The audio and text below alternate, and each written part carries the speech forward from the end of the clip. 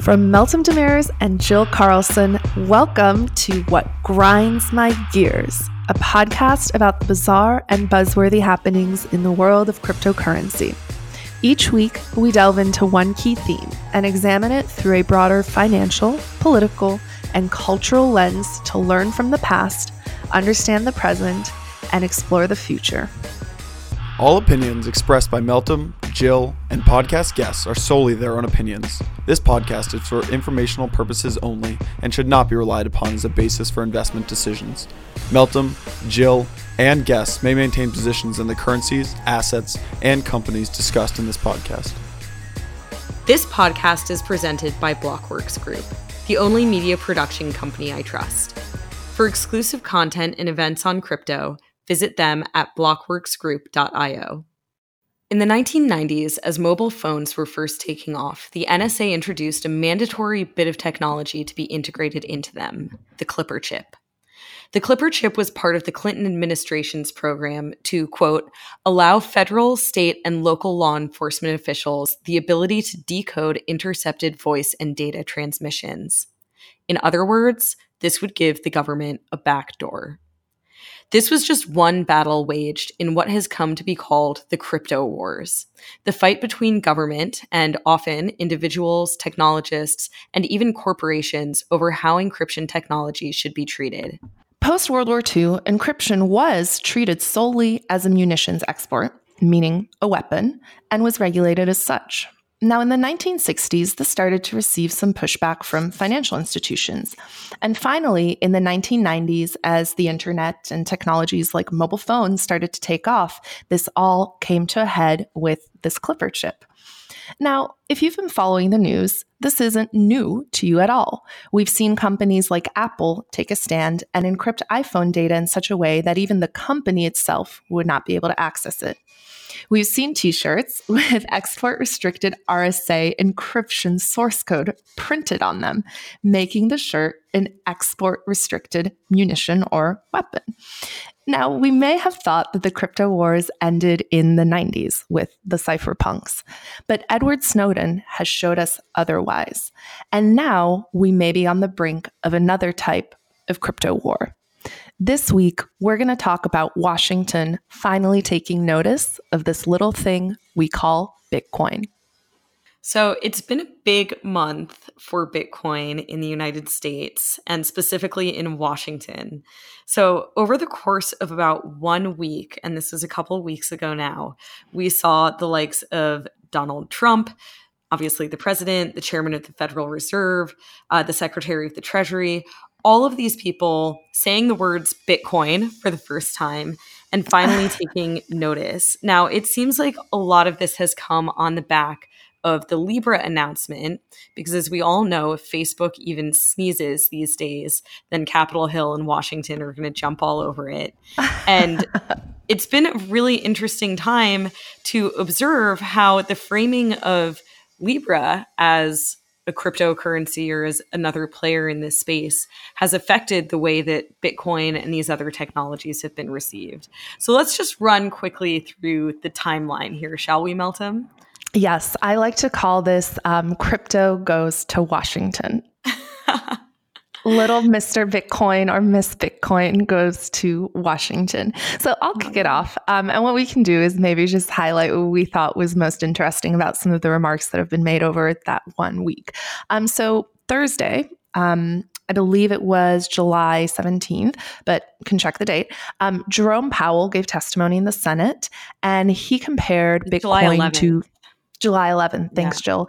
He compared Bitcoin to digital gold. And what was so amazing to me about watching the Jerome Powell testimony, and you can actually see snippets of it on Twitter where people laid his words over the testimony, is he actually described Bitcoin really well. Yeah, I mean, he said, people use it as an alternative to gold. It's a speculative store of value, which I would say is actually spot on. He says, no one uses Bitcoin for payments, which is more or less true today. We may see that change, of course, as Lightning continues to be developed. But he got a lot right. Yeah, I was amazed at the level of nuance. And so what I want to know is what Bitcoin maximalist has Jay Powell been talking to?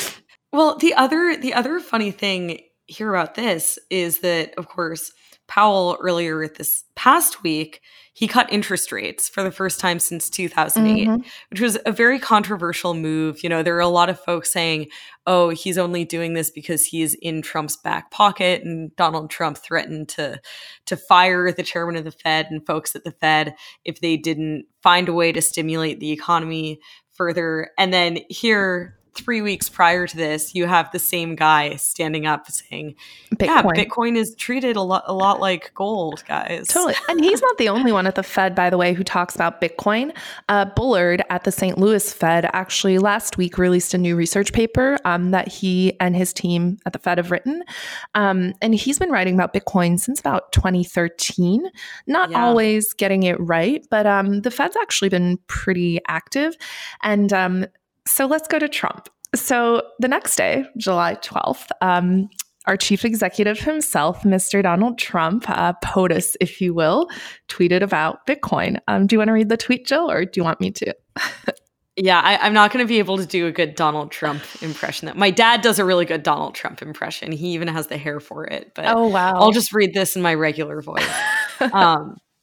So this was actually the evening of July 11th. Donald Trump tweets, I'm not a fan of Bitcoin, capital B, and other cryptocurrencies, capital C, which are not money and whose value is highly volatile and based on thin air.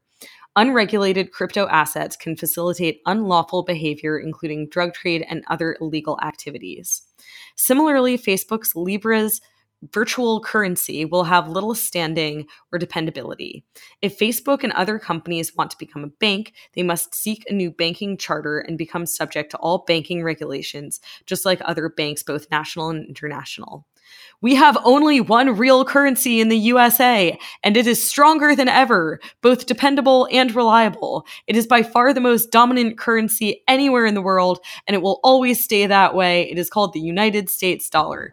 Now, there is so much to unpack there, but the first thing I want to point out is the sheer irony that he's saying the US dollar is stronger than ever, when really what Donald Trump has been calling for over the last year has been a weaker dollar. It's pretty amazing. But look, if we actually look at the text of the tweet, what I think is really interesting about it, number one, he differentiates between unregulated crypto assets and Bitcoin. So there's a clear line here where the administration's recognizing, oh, there are regulated activities happening with these things. So I think that's number one. Number two is Facebook's Libra quote unquote virtual currency. The way it's referenced, the virtual currency part is put in air quotes, which I think, shows some awareness from the administration that Bitcoin and other cryptocurrencies are fundamentally different from what Facebook's proposing to do. So I think that's really interesting. And then the third component is really what you see here, and when we get to Mnuchin's press conference, we can talk about this more, is what Trump's really saying here is, look, regulated activity in this country is fine. If you want to operate in the financial market and speculate, it's fine. But if you run a regulated business, if you conduct business activity that's typically regulated under, say, bank regulations, follow the rules. Mm-hmm. And I think those three things are really interesting. Like, I did not expect that level of nuance, so... I mean, let's be honest, Donald Trump, I don't think actually wrote these tweets. Right, I think Mnuchin wrote it. But I think that's absolutely right. There is a decent amount of nuance in here. Something else that stood out to me, though, is he says unregulated crypto assets can facilitate unlawful behavior, blah, blah, blah. Like, look, that's all true. I'm not going to sit here and pretend that that's not. But just the sheer doublethink that can go on with people who are newer to the space in terms of seeing that, but not seeing that the same is true of cash is just shocking to me. And this is, I think, a good segue probably into what Mnuchin had to say as well. Yep. So then the next Monday, Mnuchin, was it Monday or Friday that he did the press conference? I honestly don't recall. Keep messing up these dates, so let's not even try. I think it was July 23rd or 24th. Okay, so order of events. Mnuchin does a press conference, right after the Trump tweet. He does this press conference. And basically in the press conference, what he laid out, which I thought was, again, super nuanced, is Bitcoin's highly speculative. Do your own research. If you want to speculate on Bitcoin, follow the rules. If you run a Bitcoin company and you are engaging in activity that's normally regulated, we're going to regulate you. And if you try to use Bitcoin for unlawful activity, we will find you and treat you as a criminal. That's basically what he said. Yeah, that's right. And, he had this whole comparison to Bitcoin as a Swiss bank account, and we're going to avoid that becoming the case. We're going to avoid this being yet another way for people to basically get their money out of the regulated financial system. And there again, I just want to point out, if you think that Bitcoin is the issue here, you want to take a good, long, hard look at cash. And of course, Mnuchin is the one who, there's that great meme, that great photograph of him and his wife holding up a pallet of, I think it was $100 bills. Do you remember this? Oh, yeah. And everyone sort of said, they look like, Cruella de Vil or characters, the evil villains out of a Disney movie. And just, again, the irony of, okay, here you are holding up the real tool that is actually used for money laundering and all of this illicit activity. And instead, you're going to come after Bitcoin, whose entire market cap, right, is a small fraction of what goes on in cash and also in the regulated banking system. But look, at the end of the day, who doesn't want to have their signature on dollar bills? I mean, Secretary of the Treasury kind of sounds like an amazing job. Not going to lie. I mean, this goes back to this. You can go back through history of, kings putting their faces on coins. Oh, totally. But look at ICOs, right? It's kind of similar. Let's print some money and put our face on it. Anyways, we won't get into that. But look, I thought overall the tone of that press conference was really interesting. I also thought the delineation between regulated capital markets activity and speculative assets was really important.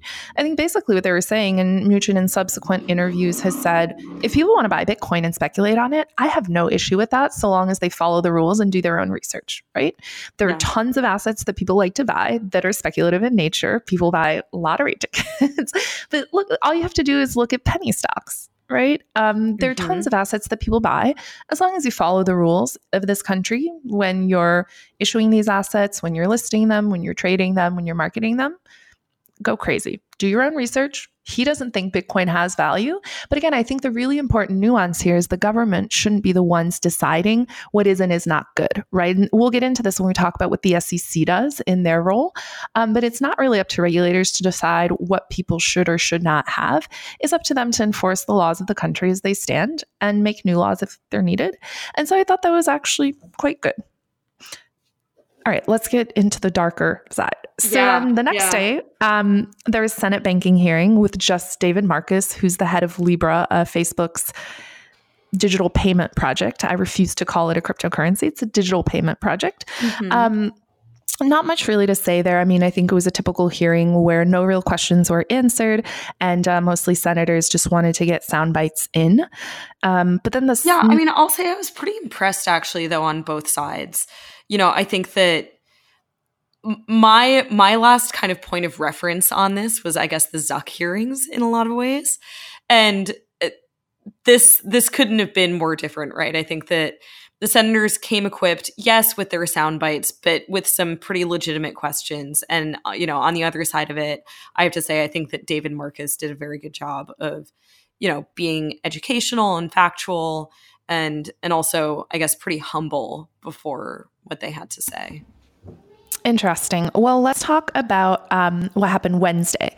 So on Wednesday, there was a House Financial Services Committee meeting. So not the Senate, but the House, the other part of America's Congress. And I think one of my good friends might have been there, Melton. So yeah, we can talk about this. So first they had a morning hearing with just David Marcus. And I think what was most interesting about the morning hearing was what some of the Republican congressmen said. As you know, Maxine Waters is the chairwoman of the Financial Services Committee. But the ranking member, meaning the member of the non-majority party, is Representative McHenry. He's a Republican. And he gave a really interesting 5-minute opening sort of commentary where he basically said, look, Satoshi 10 years ago introduced this idea to the world, the idea of Bitcoin. And Bitcoin is here. We can't stop it. We can't kill it. It's not going anywhere.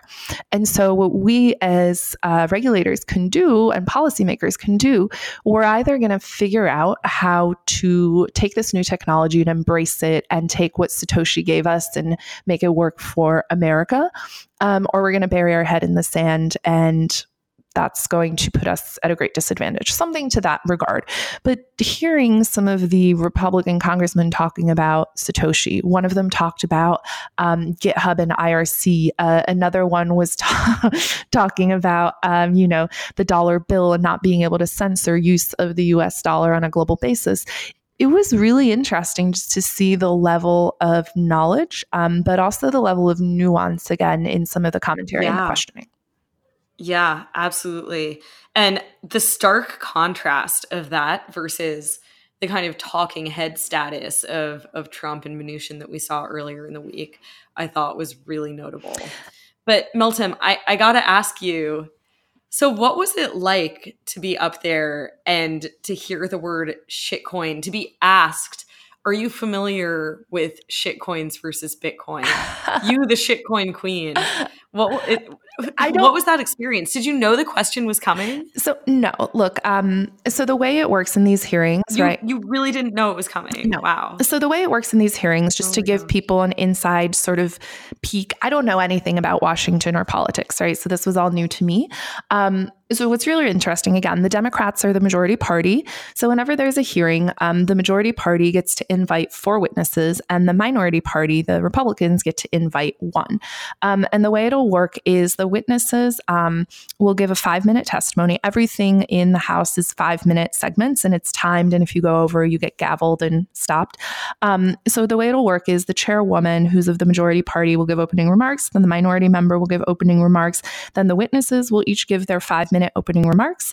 And then it'll go into a Q&A where it'll start with a Democratic representative, typically in order of seniority, will have 5 minutes to interrogate the witnesses or just to talk if they just want to use that 5 minutes to talk. Then it'll go to a minority party member, so the Republicans, and then it'll go back and forth until people are done with their questions. And then there will be a 5-minute wrap up from the chairwoman and the minority member. So that's how it works.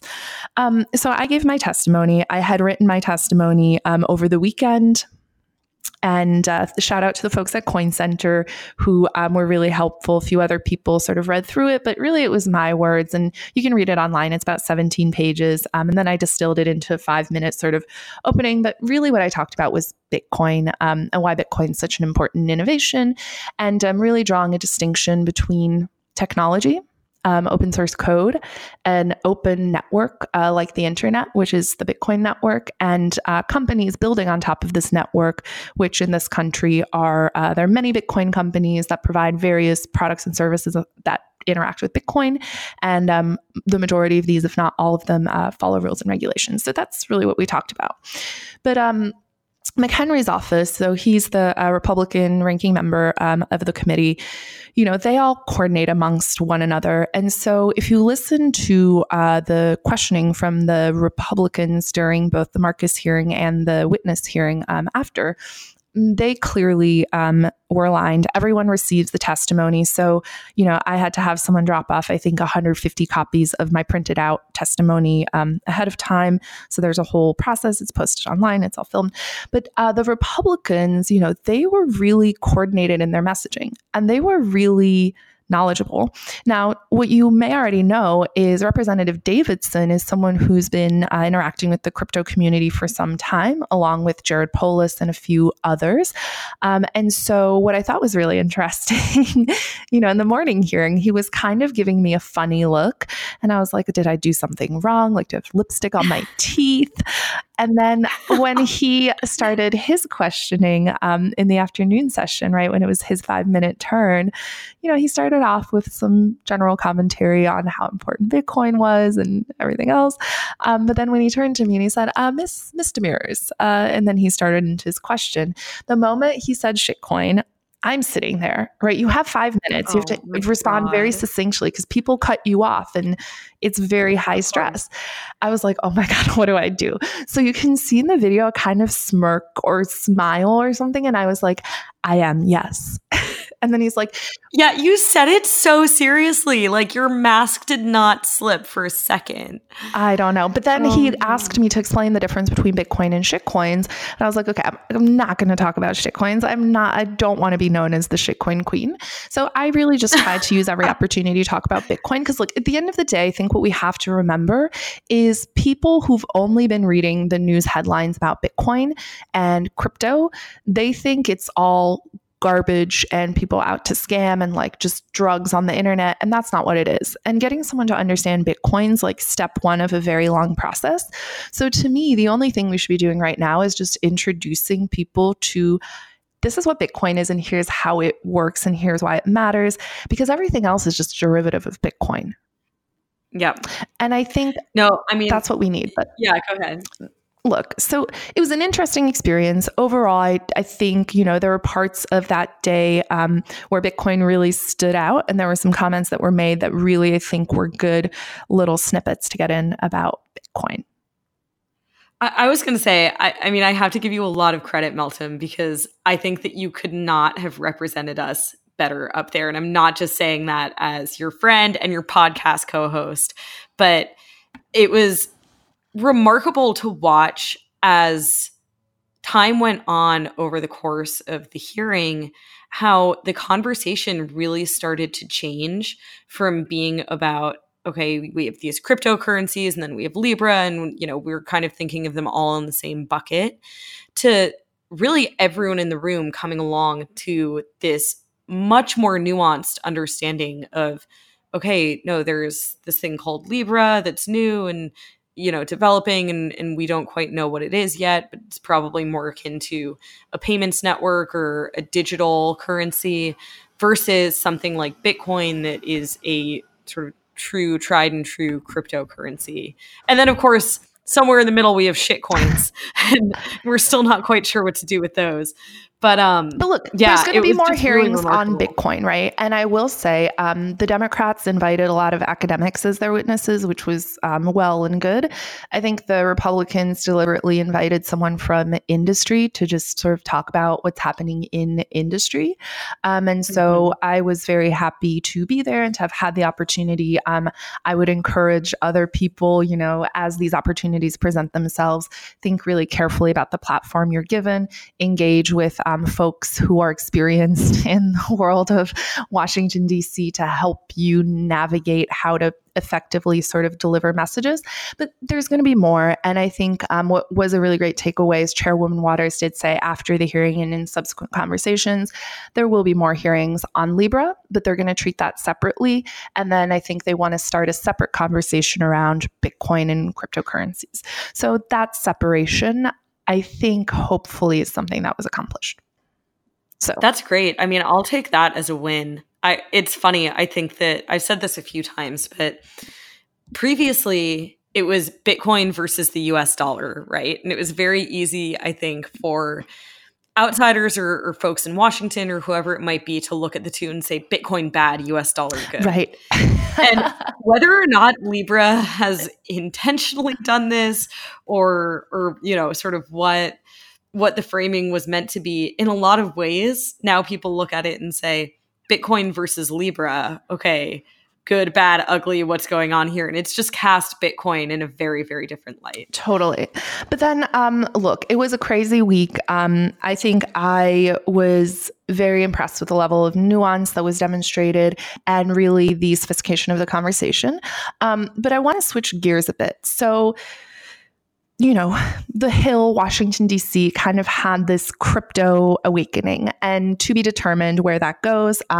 They're out of session right now. They're on recess for the next month. And so when they come back in September, going into election season, it'll be interesting to see what candidates start to pick up on Bitcoin, start to court the Bitcoin community for contributions. Maybe, this is the game of politics after all.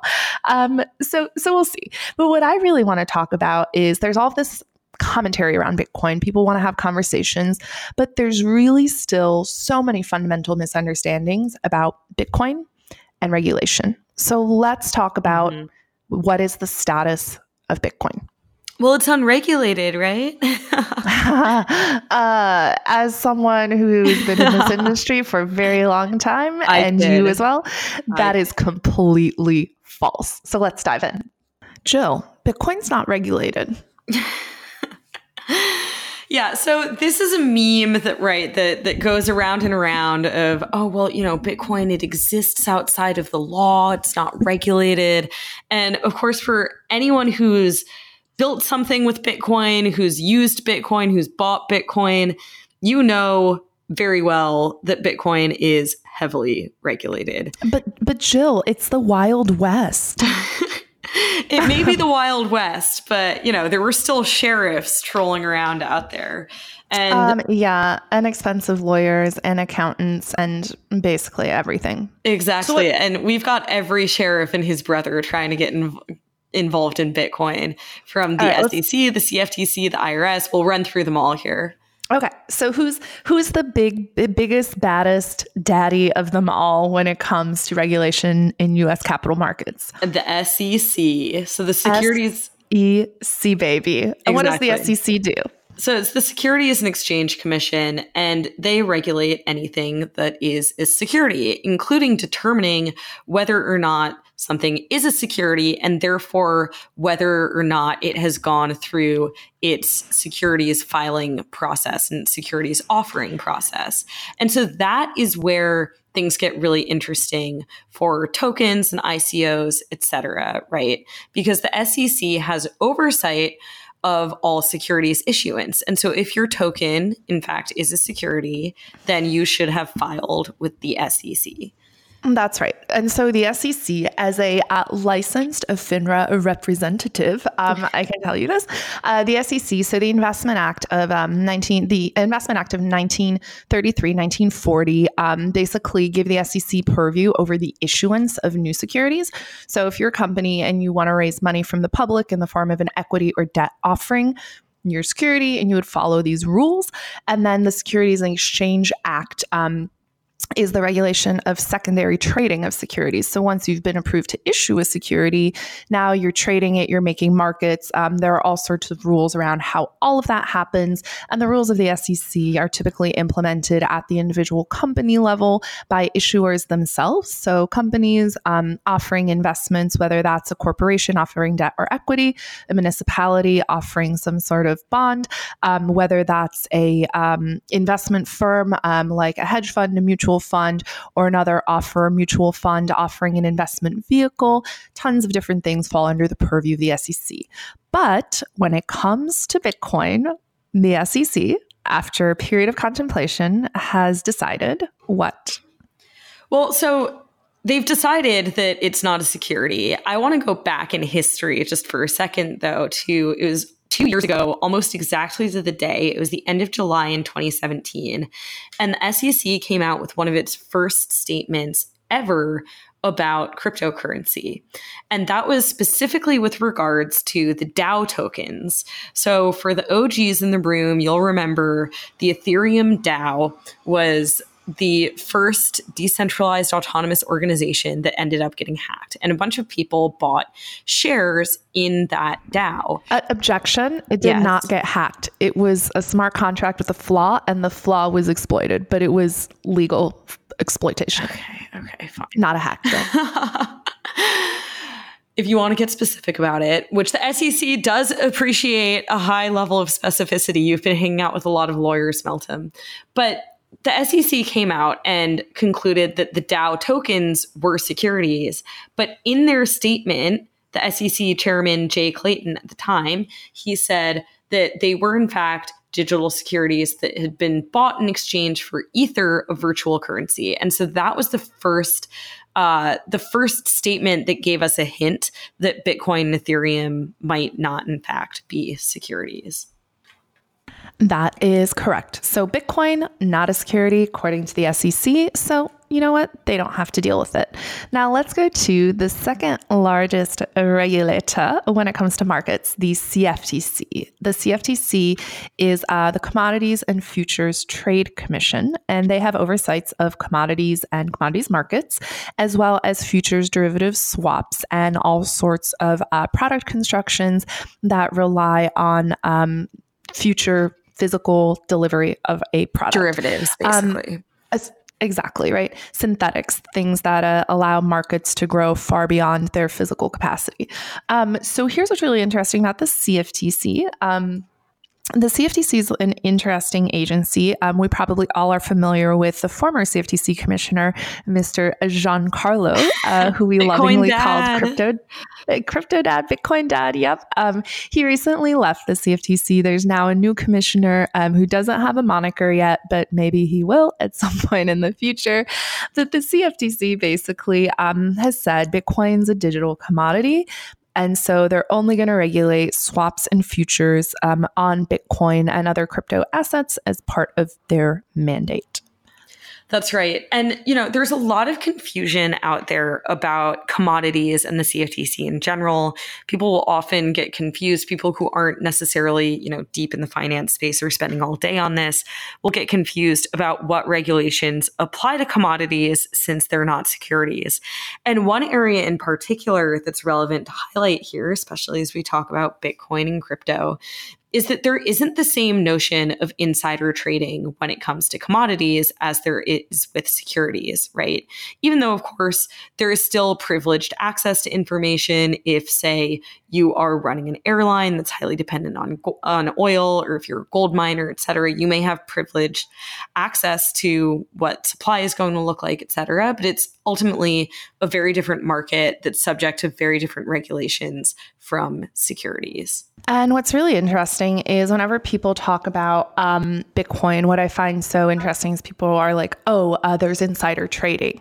And commodities are not securities. So in securities, you can't have information asymmetry, which is why the SEC and FINRA, which is a self-regulatory organization, but it's focused on rules and conduct, they have a lot of rules around information asymmetry, what you can and can't do. And there have been a lot of lawsuits about insider trading, most notably one involving Martha Stewart, believe it or not.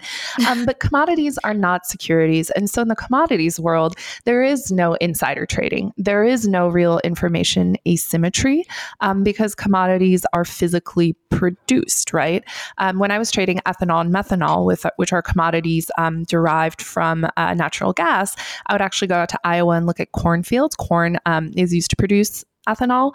And we would try to figure out, what the supply curve was going to look like, demand was going to look like based on plastics production. So commodities are very different. There is no concept of insider trading. And so I think a lot of people, when they talk about Bitcoin and information asymmetry, that's something they don't quite grasp. That's right. And, interestingly, I'll just tie this back very quickly to what Jay Powell said in his statement. Again, he was the Fed chairman, comparing Bitcoin to gold. It makes a lot of sense thinking about Bitcoin in that framework under the auspices of the CFTC to me, given all of the parallels there. But moving right along, because we've got a lot of other agencies to get through, what's next? The IRS. Yes. Oh, the IRS. We know you need to pay us taxes. We can't tell you how much, but once you figure it out, and once you think you figured it out, we'll look at it. We'll let you know if we think you're right. Yeah. That's basically the IRS. Now, it's so bad. The IRS has said Bitcoin's property. It's taxed as property, meaning capital gains rules apply. If you've held Bitcoin for less than a year, it's taxed as ordinary income. If you've held it for longer than a year, it is taxed as capital gains at the capital gains rate, which is typically 20%. That's right. And so pay your taxes, kiddos. Don't get audited. Keep good records of everything, even though the crypto exchanges aren't going to help you do that. But look, I've been audited by the IRS. I was audited when I was in grad school. I had good records, luckily. I keep great records. You can use services. I personally use Token Tax, but there are a number of other ones out there that help you pull data directly from exchanges.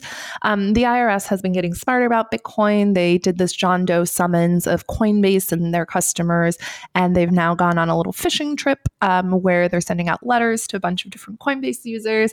So look, the IRS is going to come for you. Two things in America are certain: you're going to die and you're going to pay taxes in inverse order, and hopefully not related to one another.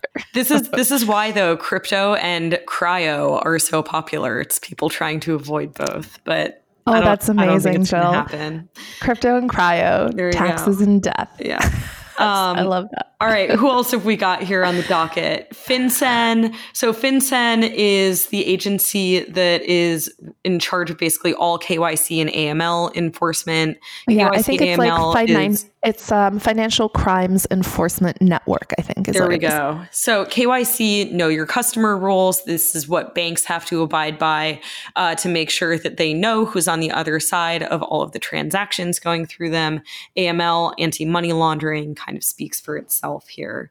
And FinCEN, of course, collaborates with OFAC, which is the Office of Financial Assets Control, to make sure that the folks on the other side of the transactions going through the U.S. system are not people who have been sanctioned by the U.S. government.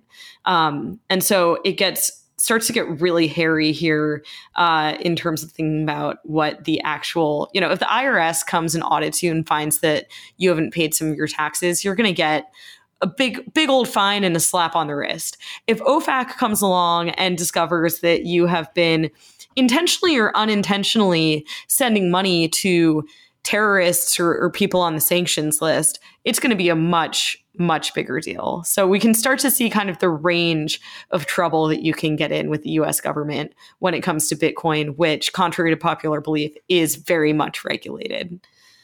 That is very true. Let's talk about... All right, what else have we got?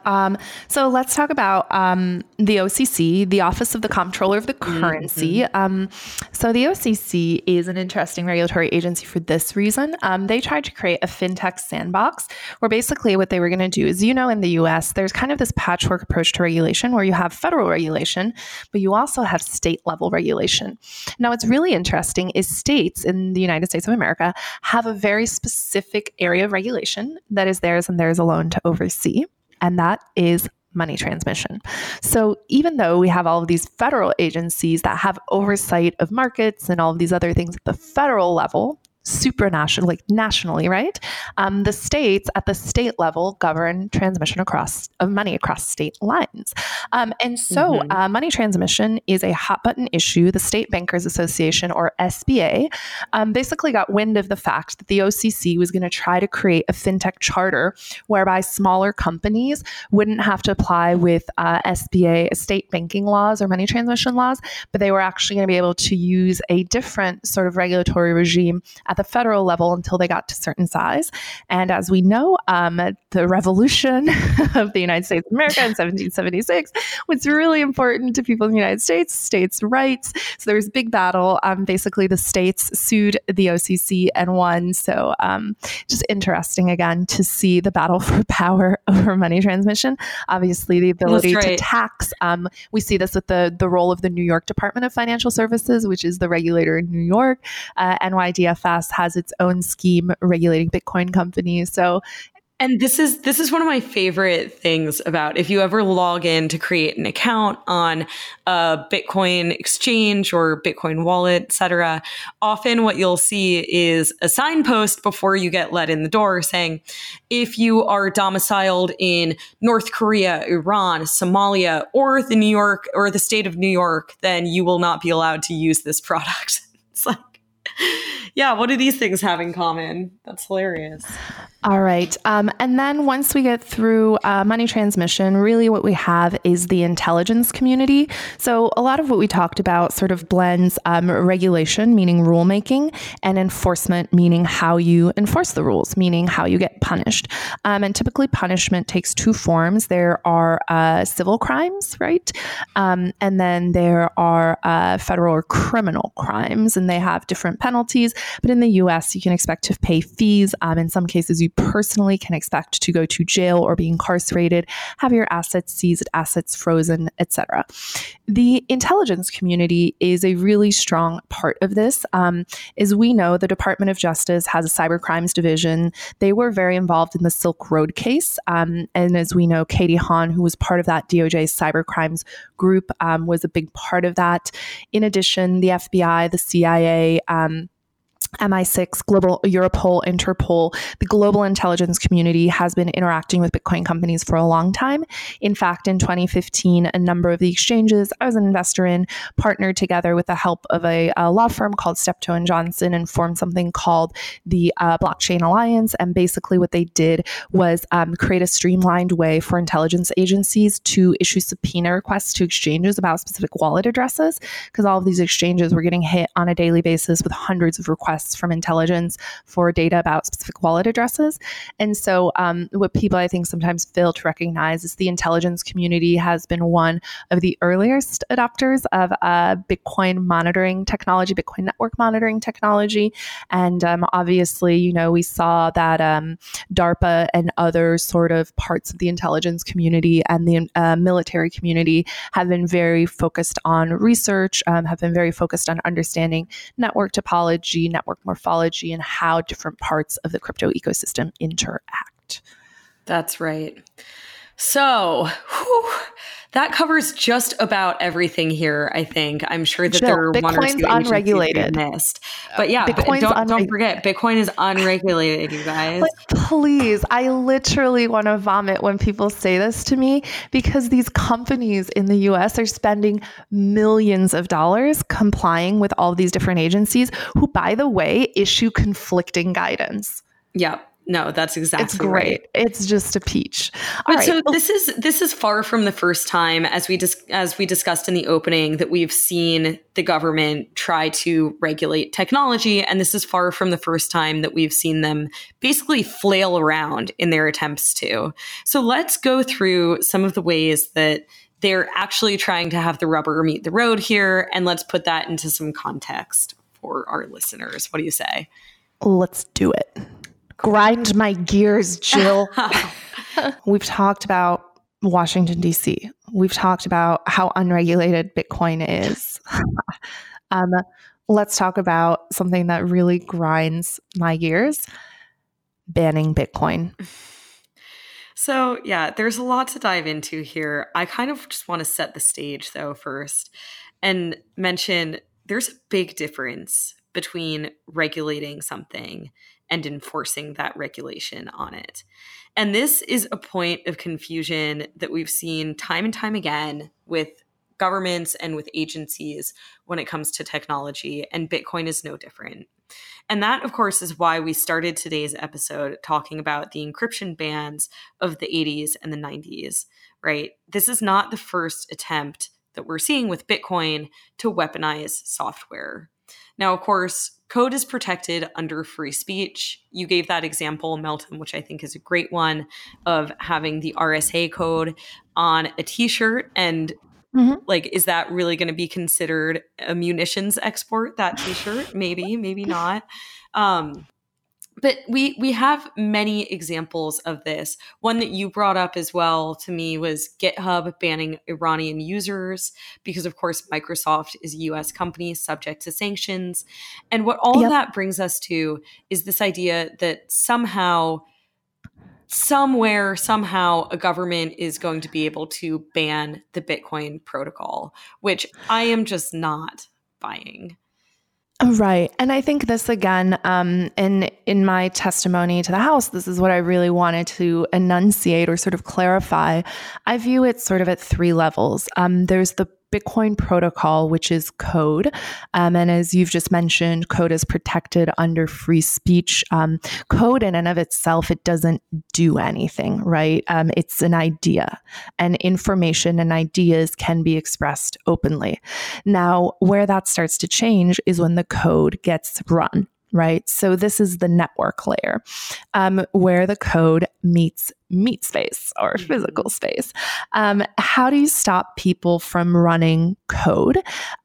People have tried, right? So if we recall some of the saga around file sharing, right?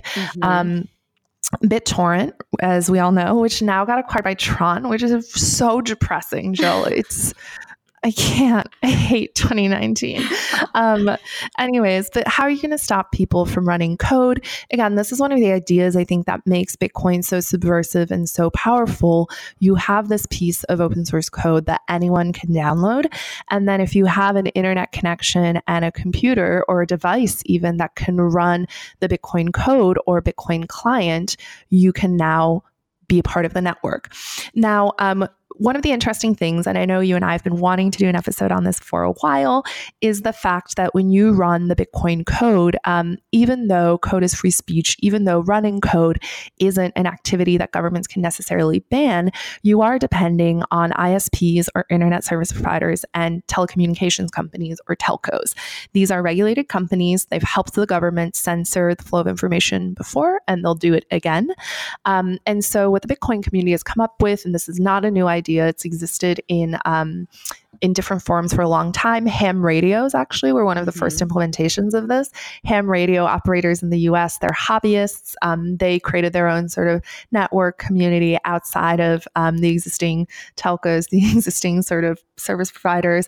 But this is mesh networking, right? So the idea that you could create peer-to-peer computational networks where you're no longer relying on centralized intermediaries or ISPs, number of different meshes. Like I said, I think we'll do an esuppose on one.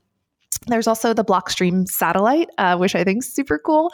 So basically you have a satellite in space, it's supranational. It doesn't fall into the jurisdiction of any one country, but basically you can beam transactions up to space and it can beam transactions down. I think the affordability of CubeSats or nano satellites, really small satellites that are very inexpensive to launch and aren't quite in space, but just in Earth's atmosphere. That's another idea people are working on.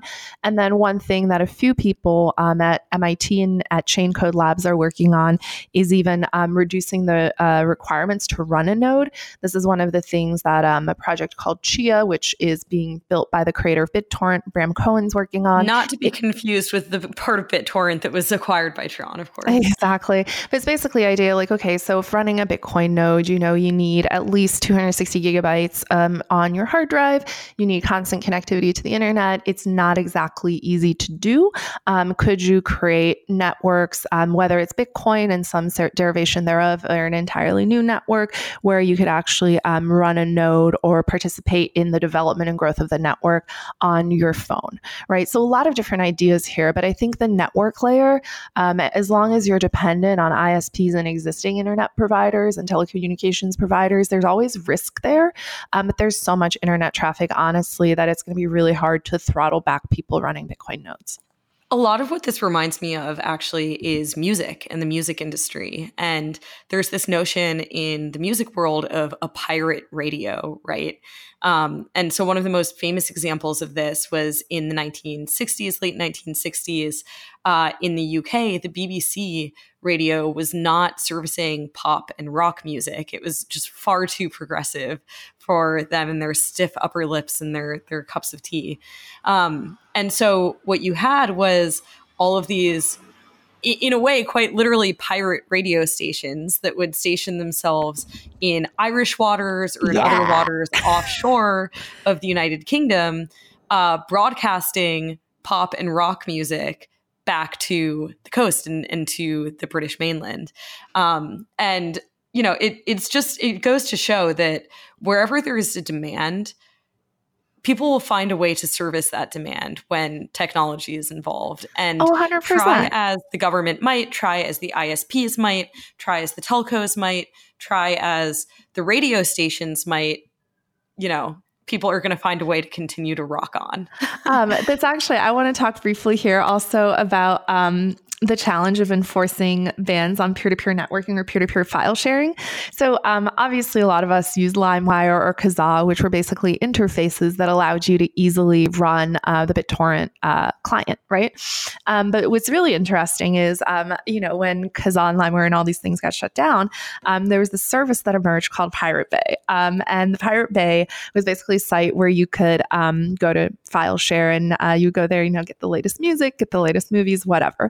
So they actually, it was I think a Swedish group of founders. But one of the interesting things is typically regulatory jurisdiction is defined by physical boundaries. So what they did is they started moving their servers around. So for a while, they put their servers where they ran the code on a ship and they sailed the ship in open water. So basically what that meant is it wasn't really clear who would have regulatory jurisdiction to go in and shut the servers down because the servers weren't really in a specific place. Then in 2012, they started talking about hosting servers in drones that would sort of fly around in open water and sort of make it difficult for people to shut down the network, which I thought was amazing. And then in 2014, they actually picked up all of their servers and moved them to Ascension, which is a volcano island. I think it's in the middle of the Atlantic. I'm not kidding. It's like in the middle of the Atlantic off the coast of South America somewhere. There's this random island. And they were like, hey, we're just going to put our servers here.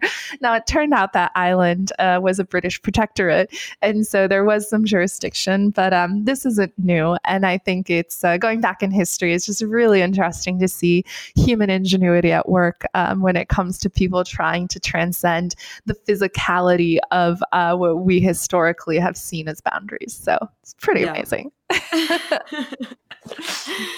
So, okay, where does the rubber actually meet the road then here? If we don't think it's at the sort of code or protocol layer, if we don't think it's actually running the network, I think that there's one obvious answer, right? Which is the on and the off ramps. Because at the end of the day, we're still talking about the financial system. And anytime a Bitcoin touches a US dollar, you better believe that there is going to be boom, boom, lightning. I always joke that, my Bitcoin isn't any good to me if I can't ultimately cash it out and go buy a Lambo with it, right? Now, I don't actually believe that for myself, perhaps, but ultimately you do need these on and off ramps in order to give the damn thing value. Well, until we can upload our brains into the metaverse and live in a world of crypto only where we have no human needs, we don't need food, we don't need to pay rent. So until we hyper Bitcoinize and upload our brains to whatever servers and drones floating in outer space, we're stuck here, Jill, in these meat sacks we call our bodies. Oh, God. Anyway, so as we discussed, FinCEN, we still have KYC and AML requirements to contend with on all exchanges. We have even Bitcoin ATMs, which at one point were kind of the last bastion of being able to get Bitcoin in and out of the system without having to go through that. They are pretty much fully regulated now. Every time I see a Bitcoin ATM sign, usually at gas stations, I'll stop in and just see what the process is. And they all require a picture of you and your license, your driver's license, whatever it is. Actually, the rules, wait, hold on. But the rules for ATMs, right? So actually, I'll tell a story. Last time I was in Boston, Jill, you'll like the story. I was at a bar in the North Shore. You were at a bar. I was at a bar. On the North Shore. I was going to be at a bar, and I wanted to get some scratch tickets, some lottery tickets. Right? They're called scratchies. It's my favorite hobby. Is something my partner's family likes to do. And so there's a machine in the bar where you put dollars in and you get lottery tickets out. Right. But there's a limit, right? Same thing with Bitcoin ATMs. I think any transaction under a certain threshold doesn't require ID. So if it's under like $50, you don't need to use ID. And this is a part of existing money transmission law, right? So again, it goes back to this thing where people are like, oh, I went to Bitcoin ATM and I didn't put in my ID. It's unregulated. I'm like, no, dumb. They're following money transmission laws, which state that cash transactions under a certain amount don't require KYC AML. Boom. Period. End sentence. I'll stop there.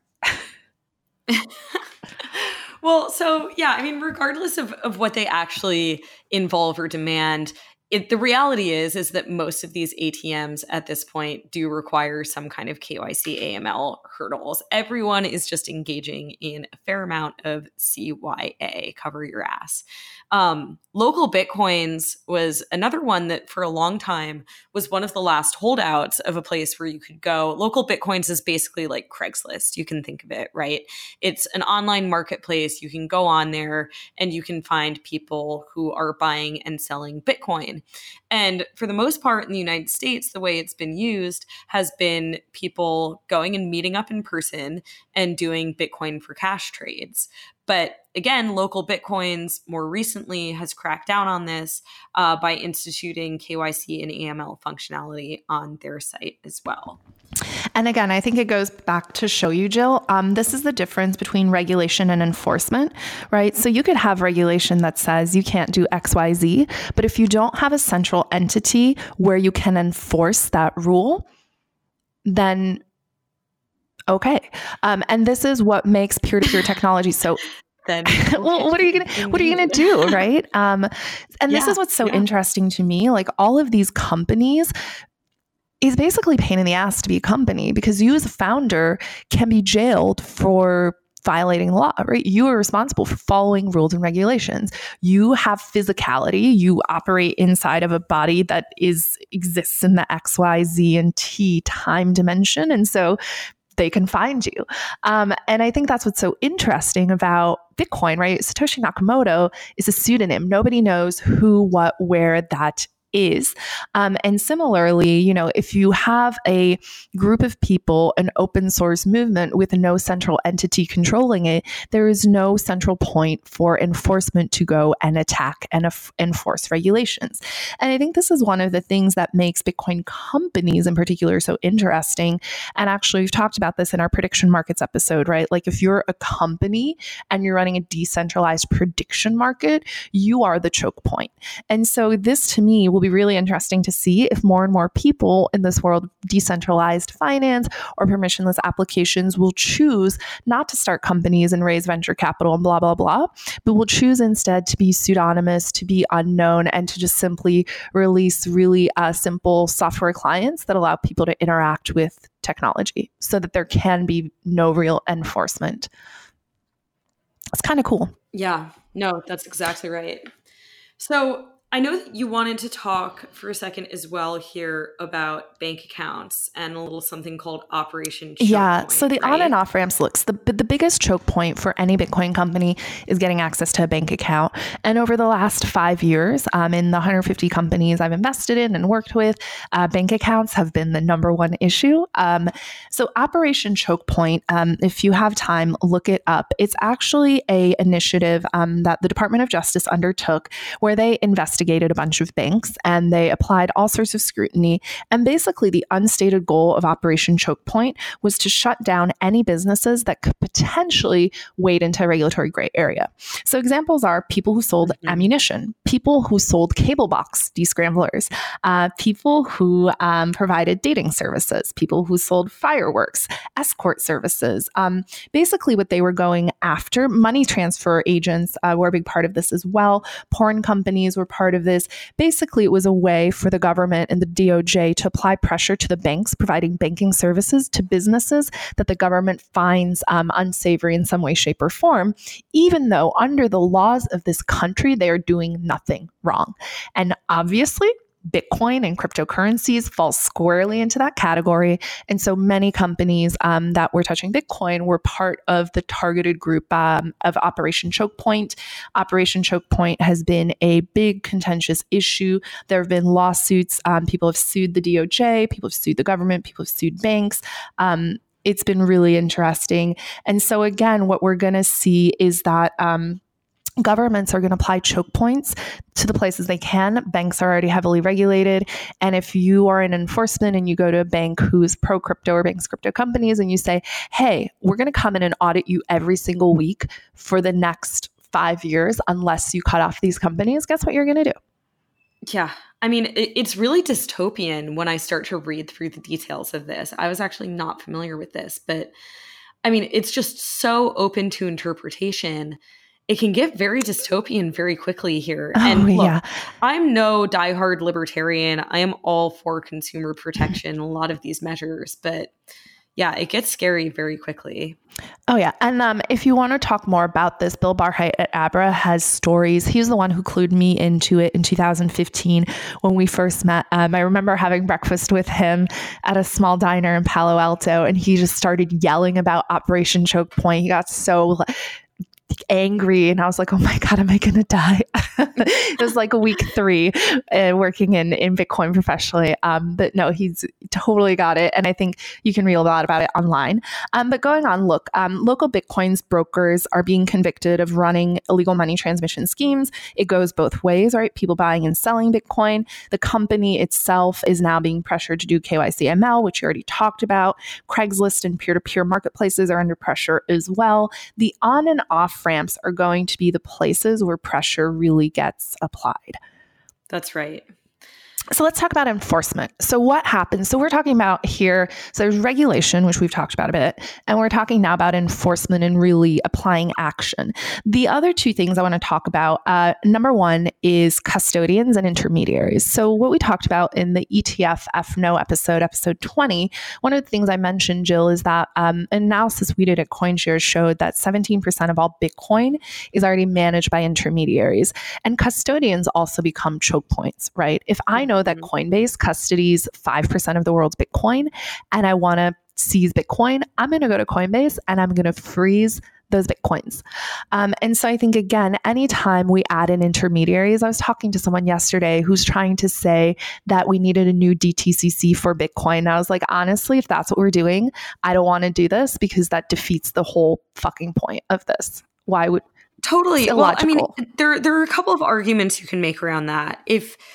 If your viewpoint is that that is the way it's going anyway, and we're just going to accelerate it and take it to its illogical conclusion, fine. I can at least engage in that conversation. But I think that exactly right. The point has to be that we need to prevent it from going in that direction anyway. Because as soon as it goes there, as soon as we have one or even a few centralized custodians that are holding all of the Bitcoin, it loses a huge portion of its value prop. Absolutely. And this is where, when I get to the last point, it's super dystopian, and we'll end it here, seizing Bitcoin. Governments have been seizing Bitcoin for a very long time. First, longer than people realize. The Department of Justice, exactly. DOJ, Silk Road auctions, they seized Bitcoin from the Silk Road. In fact, they seized 150,000 Bitcoin, and they auctioned them off in 2015 for $48 million or $334 per Bitcoin. I recall, because I was trying to put together a syndicate to bid on the auctions. There were a bunch of people putting together these syndicates because they were run as a Dutch auction. So basically the highest price won the lot, and then it went in pecking order. The second example I want to talk about is the Bulgarian government. They seized a little over $200,000 of 200,000 Bitcoins. If you think about that, that's a little over 1% of the total fully diluted Bitcoin supply, seized by one government. And that was worth nearly $3 billion at its peak in 2017. The Bulgarian government says it's been liquidated through open market activities over the last year or two. Some people think they still hold it. Some people are trying to advocate, saying like Bulgaria is the first country to have Bitcoinized, which is just beyond stupid. I don't even want to go there. But then you look at Venezuela and Iran, where governments are seizing Bitcoin miners, right? That's another route of seizure. Yeah. So again, what I want to get down to is this. The line between regulation and enforcement is a fine line. Jurisdiction in a world that is digital is hard to define. Physical borders don't necessarily apply.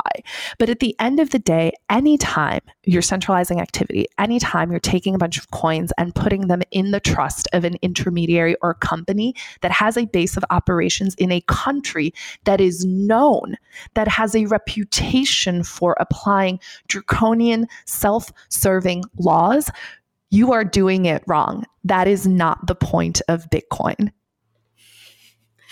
Strong ending. I think we'll leave it there for this week. But I just want to also highlight as well, as much hype as crypto going to Washington has gotten, we are years into this story. It is not just beginning. And I also want to emphasize, we are years away from it ending, if ever. Because as you put it, Meltem, revolutions, they don't have an ending. They're ongoing fights. That is correct. What fun, Jill. And we'll be back next week with more gear grinding, I'm sure. Bye, everyone. Hey, this is Jill and Meltem. Thanks for joining us for another week of What Grinds My Gears. We love hearing from you, so please hit us up on Twitter, send us feedback, join the conversation. Follow us on Medium at What Grinds My Gears, where we share a summary of each week's episode, references, reading materials, and, of course, memes. Our episodes go live Thursday mornings at 7 a.m. Eastern Time. And if you're a crazy person like us, make sure you subscribe on iTunes so you never miss an episode and get it in time for your morning commute. Share it with your friends, or better yet, share it with your enemies.